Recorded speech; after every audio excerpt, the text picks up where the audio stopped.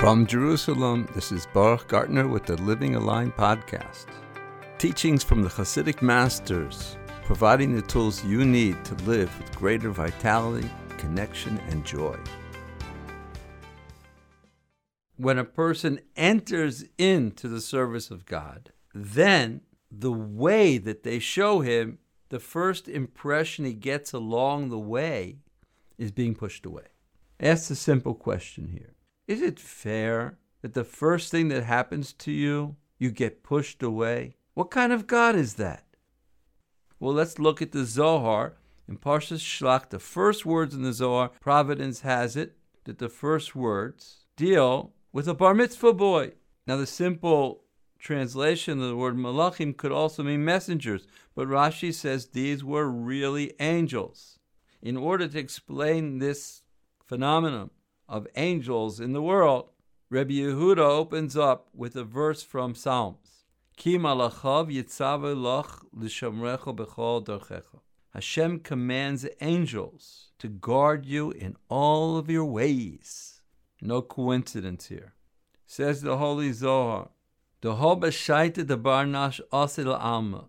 minute a person enters into this world, immediately it's coupled to him an evil inclination that prosecutes him, that fights him, that entices him, always. This is what David HaMelech said, Chatasi lenegdid tamid. Says the Zohar, grammatically it doesn't mean my sins are in front of me always, but rather the forces of transgression are in front of me always. This inclination will not leave a person until the day he dies, even when he's an old man. But the good news is, the day a person comes to purify himself, when is that? On the day of his bar or bat mitzvah, when he's 13 or 12 years old, then kicks in his good side. That's called the day a person enters into serving God. The Zohar wants to say that when a person becomes bar or bat mitzvah, he gets his neshama.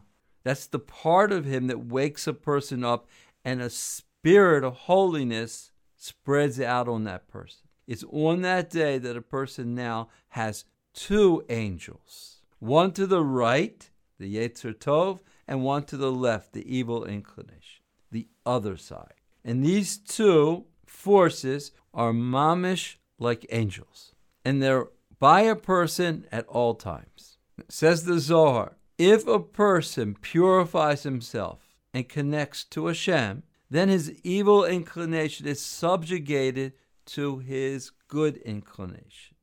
And both of them are coupled together in order to protect the person in all of his ways, in everything that he does. Shnehem eschabrim b'haskama achas l'shmor sa'odem b'kol derachav. That's the meaning of the verse from Psalms, that Hashem commands his angels to guard him in all of his ways. Even the left side is on his side. Once again, we have the same problem here. Is that fair to let the Yetzer Hara have a head start of 13 years? The system of justice is a necessity to you ultimately getting that gewaltic connection of goodness from Hashem. Because in order to really be the master of your destiny, you have to be a person who exercises his free will. The only way you can exercise your free will is if you have an angel that's telling you to transgress all the time. That's the backdrop to our lives. And therefore, if Hashem sends us from the womb a force on the left-hand side that's there to entice us. This is exactly what I told my grandson. Shalom Meir, it's also good. It's also good that you have that inclination. And it's imperative that we know that the right hand is stronger. Hashem's love for us is greater than his love for justice. He wants to do good. This is what Rav Nachman's talking about. That even the feeling of being pushed away is really to bring you close. Even the left side is on your side, Hold on. Be strong, my brother. Always stay connected and subscribe now to the Living Aligned podcast.